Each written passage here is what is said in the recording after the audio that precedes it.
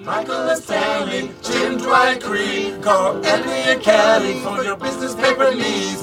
Dunder Mifflin, People Persons Paper Podcast. Dunder Mifflin, People Persons Paper Podcast. Dunder Mifflin, the People Persons Paper Podcast. Time out. Welcome to the People Persons Paper Podcast, the show where we're going episode by episode through every episode of NBC's hit sitcom The Office. My name is Hilton Price. With me, as always, is Brian Sittler. All right, let me see if I can get this right. Hi, Hilton.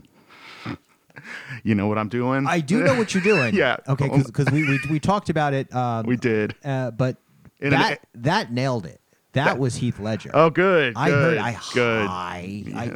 heard it. Yeah. Heath Ledger / Tom Waits. I'll give inspiration credit where credit's due. Well, that's where Heath Ledger got some. That's of right. That Joker. That awesome YouTube clip of him on some talk show back in the 70s. Really? Straight. It's the same. Like it's spooky. Oh, so there's an actual clip of Tom Waits talking that sounds just like Heath Ledger's Joker. Mm-hmm. And I'm pretty. That has to be where he. It's got to be. I mean, if he didn't, then that's crazy.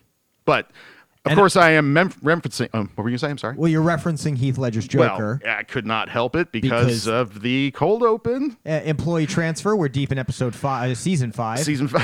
and employee transfer starts with Halloween. Only a taste of Halloween in season 5. We only get the cold open. They didn't want to spoil us, I guess. Yeah, no, it's only and we've been saying first Halloween reference of anything, right, since season 2.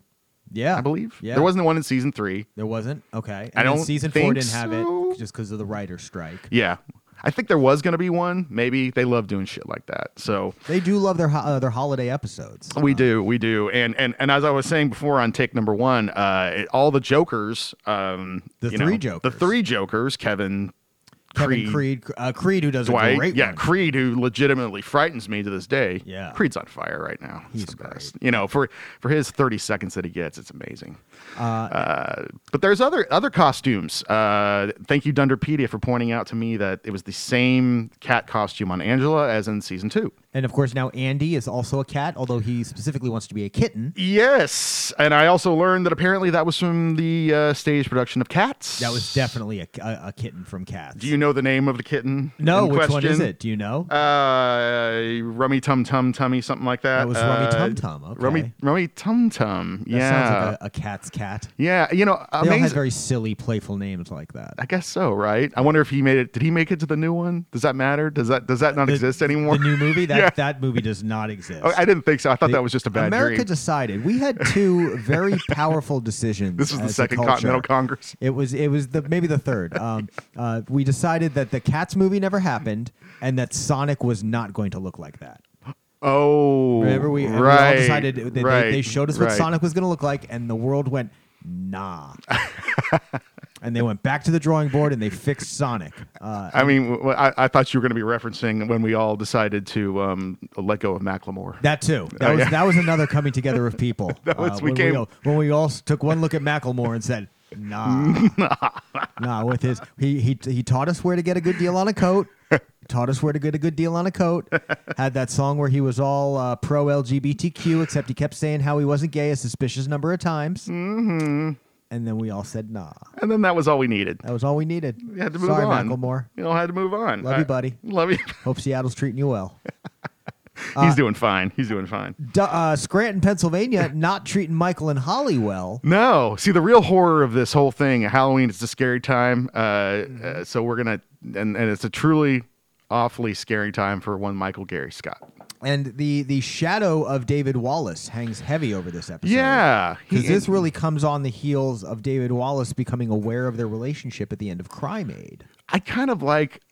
My mind just raced to a point right now, an in-between point that we never got to see. Michael and Holly having to deal with one David Wallace and him sending down the decree that she shall return to Nashua. Yeah, that conversation, and probably for the best. Probably so.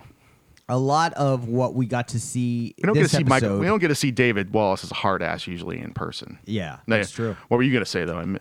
We get to see a lot of interesting development this episode that we may not have been privy to if we would have seen that story instead.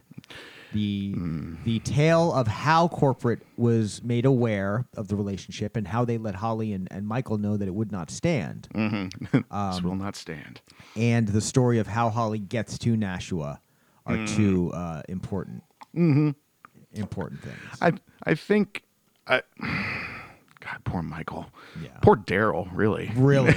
You want to talk about someone who suffered this episode? It was Daryl. You know, Michael and Daryl's. I like that Michael and Daryl's. I'll put in quotes. Relationship. Yeah. Has kind of come. It's come way further than I ever thought it might. Especially by the end of this episode. By the end of it, with a nice little echo to when way back when old Andy Bernard and Jim were in Andy's car going back to the office, and Jim decides to he's gonna help out Andy and start singing a Weema Wup. Yeah, exactly. And really gets Andy kind of back on his game. Exactly. Singing along a cappella, what Andy does. What he does. And then Michael has to get, he screws up the blues. He does not get the blues. He does not get the blues. But it was still a bonding moment for the two of them, and you could kind of see how Michael is working his emotions through the way he sings. Yes. Yeah,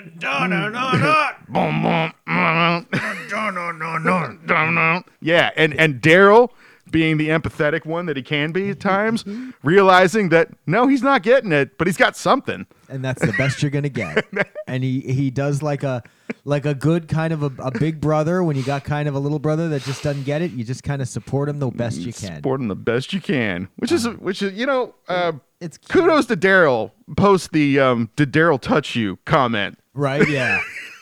Only because he knows Michael so well, yeah, and that we all know Michael so well, and that he gets to play the buffoon so well. Well, and that the patience that the rest of the staff show with Michael is unending. It's an ongoing thing. Ongoing. It's truly impressive. It's truly impressive. But you were talking to me before. I didn't get to watch the deleted scenes, but apparently a lot of the extended scenes, I guess, were about Holly's resignation, if you will. Yeah, coming to terms with the distance. A lot of scenes of them on the road playing games, and he did have a lot of games there at the start. Yeah, you actually get to see them play some Cat's Cradle. They actually played it. Yeah. Wow. And Daryl kind of tells them that they have to include him so it doesn't become a driving Miss Daisy situation.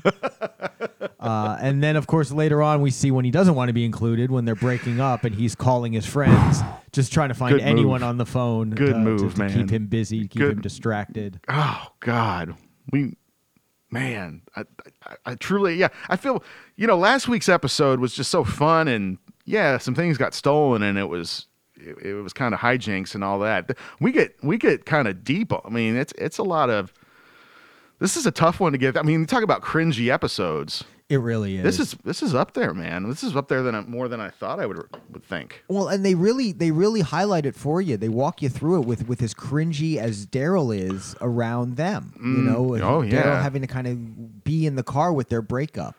And a lot of us have been in that situation where we've been in the situation with a couple, friends, whoever it will be, and we all know that feeling of panic, like, get me the hell out of here, when please. A couple starts fighting or starts having a personal moment, and you're there in the room with them. And not only in the room, like, he's stuck in the car. Yeah, he has nowhere to go. Only place he can go is his flip phone. Mm-hmm. Old tech alert. Yeah. If I may take from Office Ladies for a second. And he's begging somebody to call him back. Call me back, please. Call me back, please. It's so great. It's so great. And we get to see Michael, and maybe one of his most vulnerable and honest moments of the whole series, where he actually admits, I'm not strong. I will go back to Jan. And I hate Jan. And he hates Jan. Just such a really revealing how he sees himself in all this. And revealing in what we learn about him, in that he's only dated 4 women in the last decade. And Holly just dated 4 men in the year before. Yeah, her deadpan is brilliant there, when he's like, no, 4 people last year, and she's just like, oh. Yeah, props to Amy Ryan, who is the straight woman off of this this caricature of a person that Michael Scott is being this whole episode. He's going to make it harder than it has to be. And exactly. I love that times line, 100. I'm going to make this so much harder than it has to be. And I get that, and that's funny. I love his conviction though. Even then, and he's being ridiculous, and we know it's not going to work. Well, and I love that he doesn't realize what he's doing there. Right. You know, yeah. I love he that doesn't even recognize it either. Yeah. The way that he just kind of shows that he understands that he is going to complicate things. He even out loud kind of uses language that should make it very clear that he is a problem here. Yeah. And instead he only very much is like, this is him just showing that he can do it, you know? He almost, I mean, even Daryl gives him props. He pulls out that, he has his vision that she meets, the perfect guy. And she's happy. And incidentally, it's happened because she is happy and she's met Michael. And I love Daryl there. Clever Mike. Clever Mike. Yeah. And for Michael Scott, that's like clever times 100. There were two lines. We've talked at length about how often we've seen each of these episodes, and there were two lines that in this watch through I may have heard for the first time and not even realized. One of them was Clever Mike. With you. And the other one was, I didn't realize that in the beginning Andy says, "Sweet stoom, dude." Oh, you didn't? No, I never caught the stoom, which is such a perfectly Andy abbreviation of a known word. Only Andy could project that kind of confidence wearing that particular costume. Yeah. And saying "sweet stoom." Stoom, dude. Yeah. But it's totally Andy. It's totally it's very Andy. That's it's totally that's why a lot of people hate Andy. Mm-hmm. Some people tolerate and like Andy and hate him. I don't know. But and of course, that was nails on a chalkboard for a lot of people. And not the most controversial costume, of course, because we've got Pam's out in New York, where she's almost accidental Hitler. The accidental Hitler. With her Charlie Chaplin costume. And you ever wore Halloween costumes to work ever? I don't know. When you weren't told to, perhaps. I don't typically know. I don't typically get involved in the fun at work like that. No, me neither. I mean, I have not for many years. Not around the time this came out. Actually, I think I did a few times. Really? Yeah, just a few times, but ever since then, no. But to be. They really play it up all at corporate with poor Pam having to endure that whole scenario. I wasn't always comfortable just in my clothes. Like finding a sense of comfort and rather a sense be out of your confidence. clothes. Yeah, damn straight. We all would be. This show just got sexy. Just growing up, it took me a while to find the outfits that I was confident in. So I think part of that is I'm not looking to dress up. I found what I want to wear. I'm just going to stick with that shit. Well, at work. I mean, at work especially. Yeah. Yeah. Well, yeah, because the last thing I want to do is be dressed like a fool or a creature or a monster right. at work. Yeah. I mean, it's like when you go to the dentist and like one of the nurses is dressed up like Catwoman or something. That'd be odd. Well, that's actually that might be nice. That might be okay. I'd like the specific parameters there. I went easy on it, You did. But maybe others might find that and definitely off-putting. I never want Charlie Chaplin Hitler at the dentist. She's only part-time. Thankfully, she's only whatever. As much as it was neat to see the Halloween open, the real joy of this episode is a costume of a different sort. Oh, sure. As Dwight is dressed in the outfit of a Cornell man, but doesn't even think not to wear everything else that he normally wears. Yeah. No. Underneath that. Oh yeah, of course. The clashing. Yeah. Really. It's. The Cornell man. Well, and I love the fact that it's just his latest attempt to kind of get under Andy's skin. Brilliant. Yeah. Brilliant. Yeah. And when he says he means no disrespect, he means all disrespect. Oh yeah.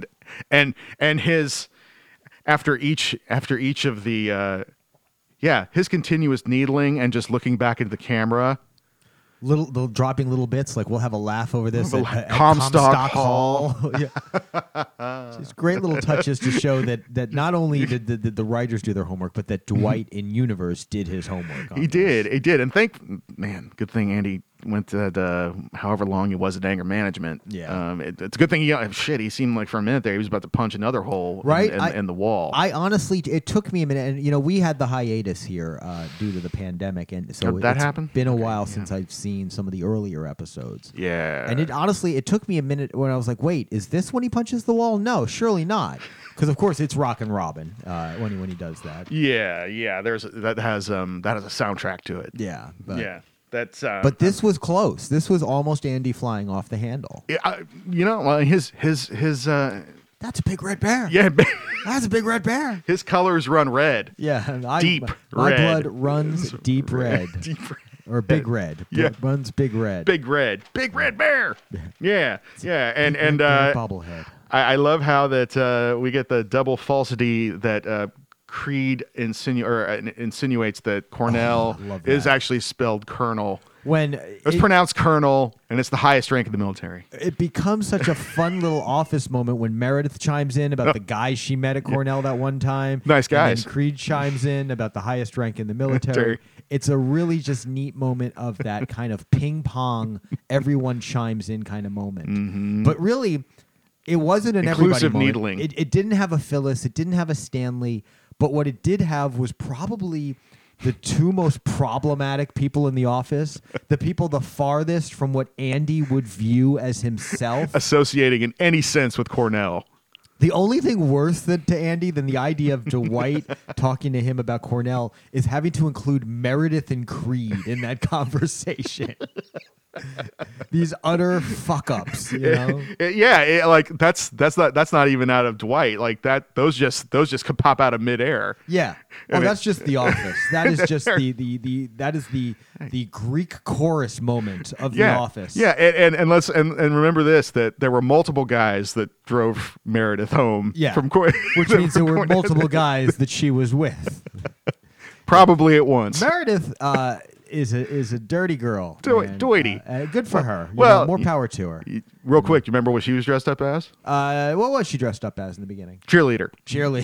Great. Getting ready, setting the tone really good. I didn't. Also, I gotta drop a little shout out to our DC fans, because I don't know that the writers at The Office knew what they were setting up with having 3 Jokers in an episode. But since there has since been a storyline called 3 Jokers in Batman comics, about 3 different Jokers. What? It was a pretty prescient move. In like the same like at once, like in the same space, or like different stories? I will leave that to be a Wikipedia hole you fall down on your own. I look forward to that hole. Quite an interesting read, said. I will say. Written by Jeff Johns, and drawn by maybe Rags Morales, maybe, or no, Jason Fabok. No, I don't know. I'm not sure who drew that, but it was definitely an interesting story. I like the idea. When did that come out? About a year or 2 ago. Oh, no shit. Oh, somewhat. Well, it's it writes itself. There's like, how many Jokers we got now? Really, in just the cinema universe? Right. 6, right? 7? I don't know. No, that's awesome. I'm trying to think. Oh, and kudos to Kevin for getting up at 4. Yeah. Right? Good try, man. Good try. Good callbacks from Kelly with Carrie Brandon, her Sex and the City costume. Ryan with his Gordon Gekko, his Wall Street costume. From the commercials. From the commercials, from the insurance commercials, exactly. Nice callback to his fraud days. I like that too. That was a very Ryan choice to choose a business world shyster. Well, it's Michael Douglas who plays Gordon Gekko in Wall Street. It is. It is not Larry King. Not Larry King. Funny misnomer by old Kelly though. I got it. And good thing Raggedy Ann, aka Phyllis, was there to help. Her walk. Great moment from Phyllis also early in the episode when Andy is calling out Dwight. Yes. And he says that someone who can barely sell higher than Phyllis, or Dwight says that to Andy. Yeah. He should, which and therefore he shouldn't have any problem getting into Cornell. Right. And to which Phyllis just chimes in, "I'm right here, Dwight." And of course, he covers his butt, that it was a compliment to Phyllis. Yes. As well as a slight to Andy. Just the mental gymnastics of these characters is... It's pretty and great. and shit, I'll just put it out there. The writing alone is just ping-ponging in a beautiful fashion here. It's a great episode for back and forth, for little shots fired between people. Seriously. Not only between Andy and Dwight and the others in the Cornell scenes, but you've got we haven't even touched on Bob and Tom, Jim's brothers. No. That would be Pete and Tom. Pete and Tom. Close. Pete and Tom. Bob and Tom is the radio show that comedians are always on that they use as a credit. Bob, is it? They've been on the Bob and Tom show. Hey, Bob and Tom. Pete and Tom. Those, one of the most unfortunate storylines of The Office, I will now postulate. Yeah? Hot take, shots fired. You think this is one of the worst? Oh, just annoying. I don't know. Not the worst. Maybe we got a long way to go. They are just... so far one of my least favorite. I need to bring that one back for a second. But yeah, those guys and they were written annoyingly and they played it well. Did they do it? Right. So it's very much a testament to if you hate the character, you probably should love the actor. Sure. I guess. But those guys, I got to say, not good at defining what a prank is. Not really. They don't seem to get what a prank is. Is a prank just being a douche to your fiance? Well, is that what a prank is? This was not the first time they'd done something like this. They were the douche to the girlfriend. Back in high school. That's where they got the idea. And from then, they still qualify that as a prank. They're just assholes. So that's how Jim became so good at the pranking. Yeah. Because he saw how bad his brothers were at. He's like, I will do the exact opposite of that. He held himself to a higher standard. Sure did. That makes sense. This is how I yeah, Tom's the baldy. Okay. And Pete's the not baldy. Yeah. But I like that. I want to see outtake where they make I want fun to of know why you thought him. It was okay to use a slur like that on this show with me. Because I know you're above such things, and that it would just melt away right off of you. Okay, we respect bald heads on this show. Well, I think Pam gave me the throughway, so it's her fault. Okay. Well, I mean, she had, I'll give her, she kind of had a. With that kind of lunch, I think she had a cause. Well, that's the best part about that. I don't. I'm just a dick. Well, you're talking about what she said. We should prank Tom about being bald. Yeah. Well, and the funny thing about that is, just pranking him for being bald that's a Pete and Tom prank. True. Wow. Like pranking Pam about not making money as an artist. Right. Like they don't have pranks. They're just assholes. Right. Yeah. So like that was her version of doing that. So that was asshole Pam. Asshole pranking. Asshole prank Pam. It's like another. It's not clever. Not clever. It's not just like Clever Mike, which we had in the car. Right. Ooh. Ew. Yeah. I was hoping that Jim would catch on because he'd seen this before back with his girlfriend back in high school, but things got tense, man. And this whole storyline this is furthering them, obviously, of, they're kind of playing up the Jim and Pam, uncomfortable situations being so far away from each other still, as she's at Pratt and he's still in Scranton. Yeah. And this is just a whole nother, it's interesting because I think in the recent episodes we were talking about how Jim was, how he turns the car around and he's not going to go and he's not that guy. Not that guy. And not that couple. Yeah. And if anything that shows that she is committed to this relationship and hence marriage, actually trying to, she is obviously very sort of anxious about fitting into the family. Yeah. She wants approval.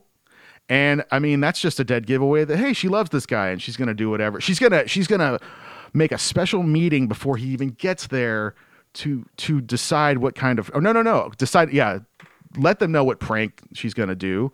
She'd already had it all filled out in her head. Oh yeah. That little, whatever thing she did with her ring finger, with the lipstick with the makeup on the finger. Yeah. She really went the whole way just to have them totally, firebomb the whole thing with the asshole prank. Yeah, dickhead prank. So what I'm saying is, in a long-winded way, is she obviously loves this guy.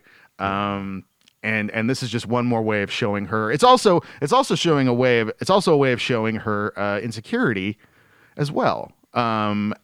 Which is there. It's obviously there because the art world is it ain't no guarantee of a high dollar career. Yeah. But like it's interesting the way she kind of gets forced into explaining her whole, I want to do this. If I don't do it now, I may never do it. Which I think is just such an interesting thing because in the end, it really kind of forced her to explain why she's chasing after this dream now. Mm-hmm. Even knowing that as a career artist, there may not be as many doors open as there would in another field. We all can't be a Dizzy Gillespie or Miles Davis. Or a Chet somebody. Half. Yeah. That's such a great little bit. That was a great little bit. There's great Jim moments there. I will get to that. But so not only does she kind of like, does the prank kind of come out with her like kind of just being like, yeah, but this is, if I don't do this sometime, I'm never going to do it, you know? Mm-hmm. But it's also just kind of a great way to kind of reassert who Pam is right now in season 5. Mm-hmm. Why is she there? Why are we doing this to these characters? How are we justifying these new hurdles we're putting between our star characters? Mm-hmm. This is why. This is why. It's a nice way for the writers to kind of recenter our characters, remind the audience about what we're doing, and carry the story along all at the same time. Mm-hmm. Mm-hmm. Now, Jim's asides are great this episode. They are great. What I love is when Michael's leaving and Jim is leaving with him, and he says, Jim, you're in charge, to which Jim stands up, puts on a jacket, and follows Mike out the building. At no point is Michael paying well enough attention to understand that, no, Jim's not even going to be there today. No, he's not going to let anybody go early. Still tells them, oh, you can let people go early, to which Jim says, okay. And immediately says, no. Mm-hmm. No. Yeah, as you see Michael just happily walk off. Yeah. And little notice, thank you, Dunderpedia, one more time. I never noticed what was in Jim's hand. You know what was in Jim's hand? What? The little Shamrock keychain. Oh. From the Christmas episode. Oh, look at that. Thanks, Oscar. Yeah. To Creed, back to Jim. So I guess Jim stole on that. Yankee Swap. Yeah, that was okay. Yeah, so he still he made use out of it. Good for him. But you're right, he is off to New York. Well, and I love the way that like Michael says, let them off early, and Jim says, no, not doing that. And then he immediately says, I am going to New York. Yeah, right. Michael is 2 feet away. Michael is still in earshot, and Jim is just like, okay, all that bullshit. I'm going to New York to be with my girlfriend. Don't worry about any of this crap. Yeah, well, Michael's he's thinking he's only thinking about his girlfriend he's at that point. Focused on himself. Yeah. Himself and secondarily to Hollis Flax. Well, we saw what was in the bag. We had the puzzles, the string, the puppets, the road trip CD. Creepiest activities I could think of. He's a creepy guy. He's kind of creepy. Kind of creepy. He is the guy. He is the kind of guy who, as he had in 40-year-old version, would have a bunch of dolls, unopened packages in his apartment. Right. Yeah. I think that's that true. Those kind of two things went hand in hand. Also, great insight about how Michael and Holly have not talked about what this move is going to mean. Yes. At all until this truck. With a nice little callback to our good friend Jinx. Yes. To a Jinx, and they said. Jinx. Well, what he won't move there. She won't move here. He said you should move. You should move. You should get another job here. She says you should get another job there. He says I asked you first. They both say first. They say Jinx, and then they never talk about it again. Which is so. That rings. I don't know. That tracks. That tracks. As the kids say. And the way it's treated. I think a lot of couples might. They just come to an impasse and that's all. I have a new segment this week. Doesn't have to be a reoccurring segment, but I texted you this earlier this week, so I know that I would be remiss. This is what I call what we missed last time. Oh, and because we missed one just awesome little moment back in Crime Aid, if you will. Okay. One Michael G. Scott has to make a public service announcement to everybody else who's there to remind them to please quit storming off the stage. Yes. That was a great bit that kind of showed more than you saw in the episode, because it meant that there were clearly more incidents of that. There really were. That's like when they're all on the radio and they're all breaker 19, breaker, where them Duke boys are at it, and Daryl's all, hey, get off my radio. And you feel like Daryl's had to shout this at him before. Well, he did. If you will recall, when him, Michael, and Toby had to go to New York. Oh, yeah? And Daryl had to remind him not to touch the radio. That's true. Yep. Yeah. To which Michael recalled Chris Tucker. That's true. Yeah. And managed to get a little racist about it. Well, yeah. Good for you, Michael. Yeah, Good for you. Just, Good for you. you know. This is actually one episode that doesn't have a whole lot of. Well, I guess it does have him accusing Daryl of touching Holly. Yeah. If not based on a cultural thing, then maybe just the fact that he was a large, threatening man. Yeah. Well, that and it's several other TV movies. It's that one thing where, did they always, like, there's always a certain white character that accuses another black character of touching, or it's always the white man's fear of the black man and the white woman. Like it got played out in so many freaking ways, and then we got this version of it. Exactly. God bless Daryl for being Mike a good just sport. Jumps to that, which kind of makes sense with Michael's his denial. Well, and so much of his life is shaped from what he saw on TV and movies. True. He bases, so the idea of like, that trustworthy black guy might turn out to be violent and dangerous. Mm-hmm. That's the kind of racist stuff that might be in his head. Well, it's also it checks. It also tracks because there's the scene elsewhere where actually they're meeting. It's when Daryl's teaching Michael the different handshakes. Oh yeah, and terms. Yeah, and then he has to have Dwight there.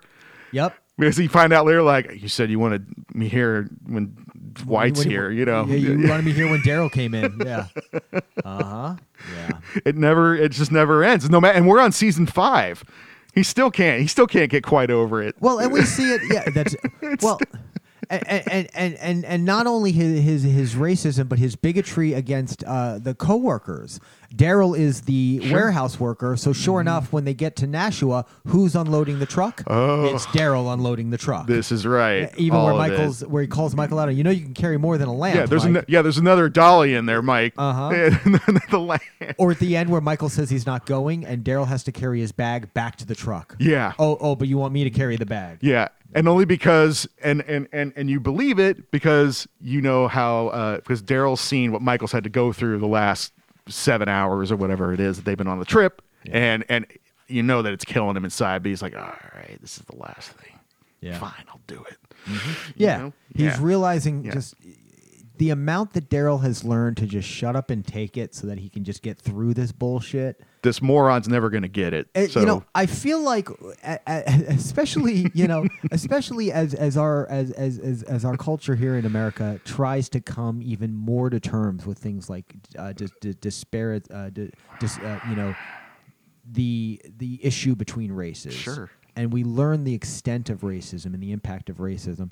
Daryl's plight on The Office is such a perfect example of how his entire show, he just learns to just kind of shake his head and fucking put up with it.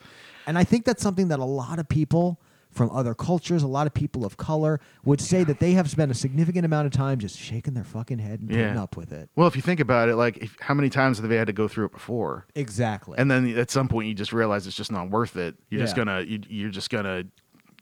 burn you up. The Office is a great example sort of of how people put up with ignorance, as it is an example of how easy ignorance happens. Mm-hmm. Boy, did they toe that line. Yeah.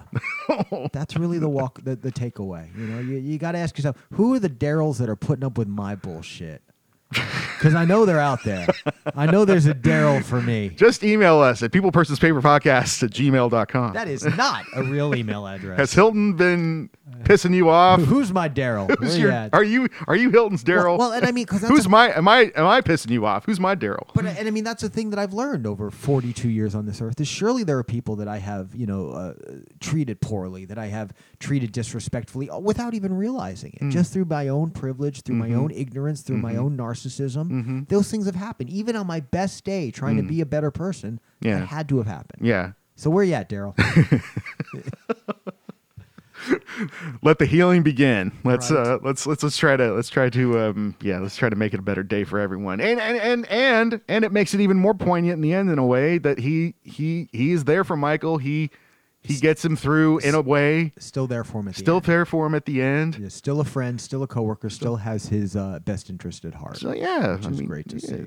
You know who doesn't have each other's best interest at heart? Andy and Dwight. Ding ding ding. Yeah, that. But you gotta love how Dwight really, even going down to the interview process, when they're fighting over a table, shouting obscenities at each other, telling each other how they're each gonna fail Cornell. Saying the same words back and forth, or we will call you, and yes, will call you. No, I will call you.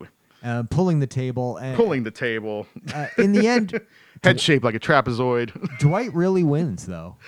He does. He's made Andy look like a fool. He has shown that he is. He's going to the vastly superior Dartmouth. Right, yeah.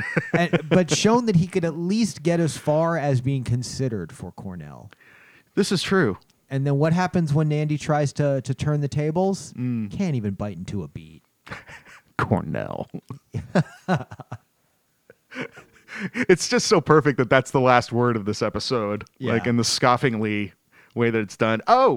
And the other needling I took extra pleasure in was Dwight's trying to consider what a cappella group to join. Oh, that's the Harmoniacs? Yes. That's a good one. Or the... Oh, I don't know. Oh, God, I was hoping you knew. My bad. But you know what? I do... I know which one we should be in. I do as well. I do as well. If he had any % chance of getting in, but as Andy made clear, he has a none% chance. None% chance. But it reminded me off of the new Zennials group that I just joined this week. It reminded me of probably the first a cappella group I ever knew in my lifetime. Oh, it's got to be the You know who I'm talking about.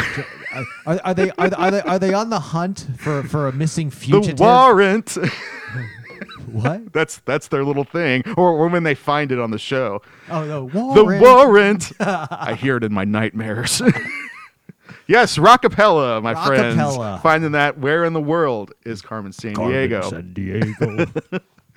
Oh man! I had to go off on the only you and me are the ones that are gonna appreciate that right now. Dude, maybe a couple listeners, others. I know you appreciate rockapella. Go watch some Where in the World is Carmen Sandiego reruns. Go play it on your old IBM PC. Yeah, I mean that would have been perfect for the snowy weather that we had recently. I could have used some of that maybe. I don't know. But Dwight didn't really have the voice for it. No. He had some passion, but no voice. Yeah, so he's not getting into Cornell. Pam is getting into the Halperts, though. Pam Cool, welcome to the family. The final word from the brothers. Yeah, and in the end, she gets what she wants. Yeah. Just by being honest. Yeah. Kind of. And the little reveal of and then they even those guys are such douchebags. They implicate her as the mastermind. Yeah. Oh well, which is funny. And then the little She did come to the table with the idea of a prank. Yes. But God, they're just the worst, aren't they? And her little talking head, where I think they came up with that a little too fast. Yeah. They're just douchebags. I think that's what we found. Yeah, they do it very well. Oh, and I obviously self-admittedly don't like the storyline. I did notice this time. The next time when Pam shows up for number 2, and then they're trying to pretend like, oh, it's been so long since I've seen you. Yeah. And then the little hug from one of the two, I can't remember which one. And then he looks right at the camera. Tom. He just like a wink, like, ha, ha, ha. And that's the other thing that I think horrifies Jim even worse, is that he keeps looking back to the camera like, this is like he's in straight up hell. I mean, this would be awkward as crap anyway. Yeah. But the fact that the interview, though, the documentary crew obviously has to be there. Obviously, it's to be there, and just that Pete and Tom are just being total dumbasses the entire time. Yeah. And on top of that, excelling at it. And you get a good brother dynamic. Like even when Jim's like, they want to come see Pam or maybe to beat me up. We'll see. Yeah. Which I believe. Yeah. Completely. Same. God, I had something. Oh, we had a couple callbacks, sort of echoes in this, besides the one we already mentioned, which I believe I can't remember which one we called back, but the one I do remember just kind of there's a funny one and there's a depressing one. I'll go with the depressing one first. Okay. At the very end, when Michael Mike decides that he's not going to be staying for the weekend, and he makes Daryl take back his bag to the car, and he says his goodbyes to Holly. Mm-hmm. And it kind of reminded me of the end of Casino Night with Really? Jim and Pam. They kind of like, when Yeah. when she kind of says no, or I guess it's no, technically the beginning of the third season.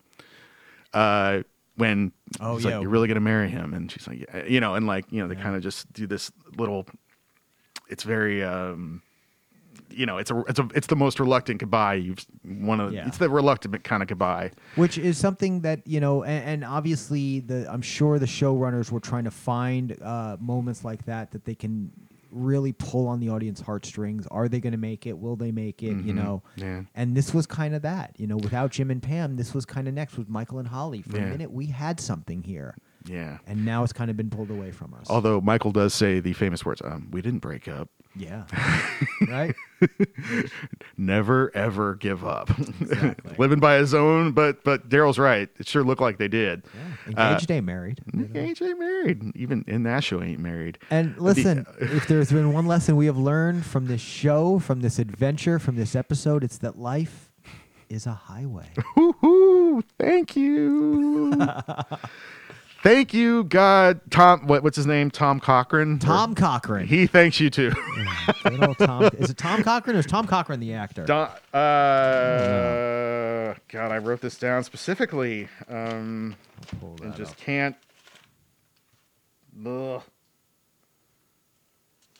Swear to God, I found it. You can edit it. Yes, Tom Cochran. Tom Cochran. Yeah. Good old Tom Cochran. The progression, using the progressive, fourth time's a charm. Fourth time ended up. Fourth time is when she breaks down crying. Kudos to Amy Ryan. That was damn fine acting. Which is a great moment, too, because she's the straight man off Michael's silliness and absurdity the entire episode. Yeah. But then we get great emotional breaks from her. Yeah. That are realistic, that feel like a woman coming to terms with the fact that she has fallen for someone and is now not going to be able to see it through. It had a very genuineness to it. Genuineness indeed. Meanwhile, Michael's is inventing hotels halfway between Nashville and Scranton. Bed and breakfasts. Yeah, with a nearby restaurant that had just the best bacon. Best. So. Although realism check, I believe they say it's 7 hours in the episode. Yeah, it's how is really it? more like 4.5 to 5. Really? Although Okay. they did say that because they were in the truck lugging all the stuff, that it would make it a longer trip. Okay. So you could maybe but it's still a long way. It is a long way. I mean, long distance relationships are a bitch, and I could never do it. So here's the thing I've learned. I don't blame them. Anything more than 2 hours in a car is too long. Yeah. Anything more than 2 hours is gonna get. Unless we're going to a fish show. You're gonna get, but you're gonna get weary and you're gonna want to stay the night. That's true. Right. That's true. And he's like, we'll just do it for several years. It'll be fine. Right, yeah. And he's talking around it and how they'll be on Bluetooth the whole time, and maybe there's an accident. Maybe I'll see a crash. Oh God, I hope so. Keep it interesting, but I get it. And yeah, I don't know that we see all of the steps of grief in the car, but we definitely see bargaining and we do. We see some acceptance at the house. So. Some acceptance. They're just kind of on, Might just be it. Might different just be bargaining and acceptance. Maybe, but thankfully at the end we get our just as this show can. The other echo I was talking about, the funnier one, when we mentioned it earlier, Andy Bernard comes in as a beet farmer. Yeah. Calling back somewhat to when Dwight Schrute shows up as Jim. Yeah. After he was lampooned earlier in that episode. And it's funny that in both instances where Dwight is, needling Andy, Andy's needling Dwight, both times Angela's just like, her hands are on her hips and just be like, she's just so disgusted by both of them. She can't stand any of it. Yeah. And do these need to be cooked? Yes, they need to be cooked, Andy. Not that he can't bite them. Not that he can't. Dwight can do it. We never did get to see Bernard Farms. No. I guess it didn't exist. Probably not. They could have fit that in the. I'm sure Dwight would have just bought it, incorporated it, expanding the Schrute Farms empire. He will crush you. But yeah, several. And maybe I'm reading into that, especially the thing with Michael and Holly. It just kind of just hit me after the 80 It kind of makes sense. 85th time I've watched it, how that kind of echoes Jim and Pam. I don't know that they were, necessarily stealing from their own ideas, but these are things that worked. And in season 5, you really feel like the show has kind of graduated into its own. Like it knows who it is better than any other time that it has been on air. Yeah. We've got Stress Relief just around the corner, the Super Bowl episode, which was really, as far as I'm concerned, kind of their pinnacle of writing. Yeah. When they really just took everything that had worked over the past 4.5 years and put it together and made the episode to show the world. I agree. I agree. If 2 and 3 are still the strongest seasons, 5 feels like the season where they took everything that worked in 2 and 3 and just turned it up a notch. Right. And it still felt new enough, fresh enough. Yeah. And I mean, unfortunately Holly had to go away, but we couldn't have Holly there the whole time. Yeah. I think that was a tough realization for me, was that this episode or an episode or two later in my first watch through, realizing that Amy Ryan was not a new cast member. She was just a guest star. Yeah. Because she was such a great fit. She was. I'd never seen her in any of her other roles. I mean, she's widely She gets a lot of love for The Wire. The Wire. And I've not yet seen The Wire. I haven't. I just know that she was really looking for a fun. I mean, obviously, a lot of people want to be on The Office at this point, but she wanted to do something fun, very different. She'd been very serious roles and played like a drug addict. Maybe that was on The Wire. I can't remember if that was her character or not, but she'd done more stuff like that. So she had asked to, I think, harking back to all the podcasts I've listened to, she wanted to be on The Office, and they said, "Oh yeah." And then what probably people thought was impossible, a woman actually falling in love with Michael Scott. Yeah, she made it possible and believable. And made it very believable, which is a key thing here. Is and this has all been part of the ongoing effort to humanize the character. Yep. Which we've seen ever since the start of the second season. These efforts to tone him down, to make him as much of Ricky Gervais's David Brent without making him Ricky Gervais's David Brent. Yeah, it's crazy that a show can make him still sympathize and empathize with him at the same time. He has the joke. He has the "Did Daryl touch you?" joke. Exactly. Yeah. To still be offensive, to still be scumbag, racist. Comment, but you still you're still rooting for the guy. Exactly. And you're still sympathetic. Yeah. It's a wild world, y'all. That's a great episode. Great episode. Loved it. Yeah. Man, it's a heavy one. It's a heavy one, but it was a good one. Anything else to throw down before we wrap it up? I think I'm out. I think I'm out of ammunition. Same here, man. But it was fun. Looking forward to the next one. Yeah, we'll be back here in a week or two, and we hope you'll join us. Yeah, thank you. Thanks, guys. Bye-bye.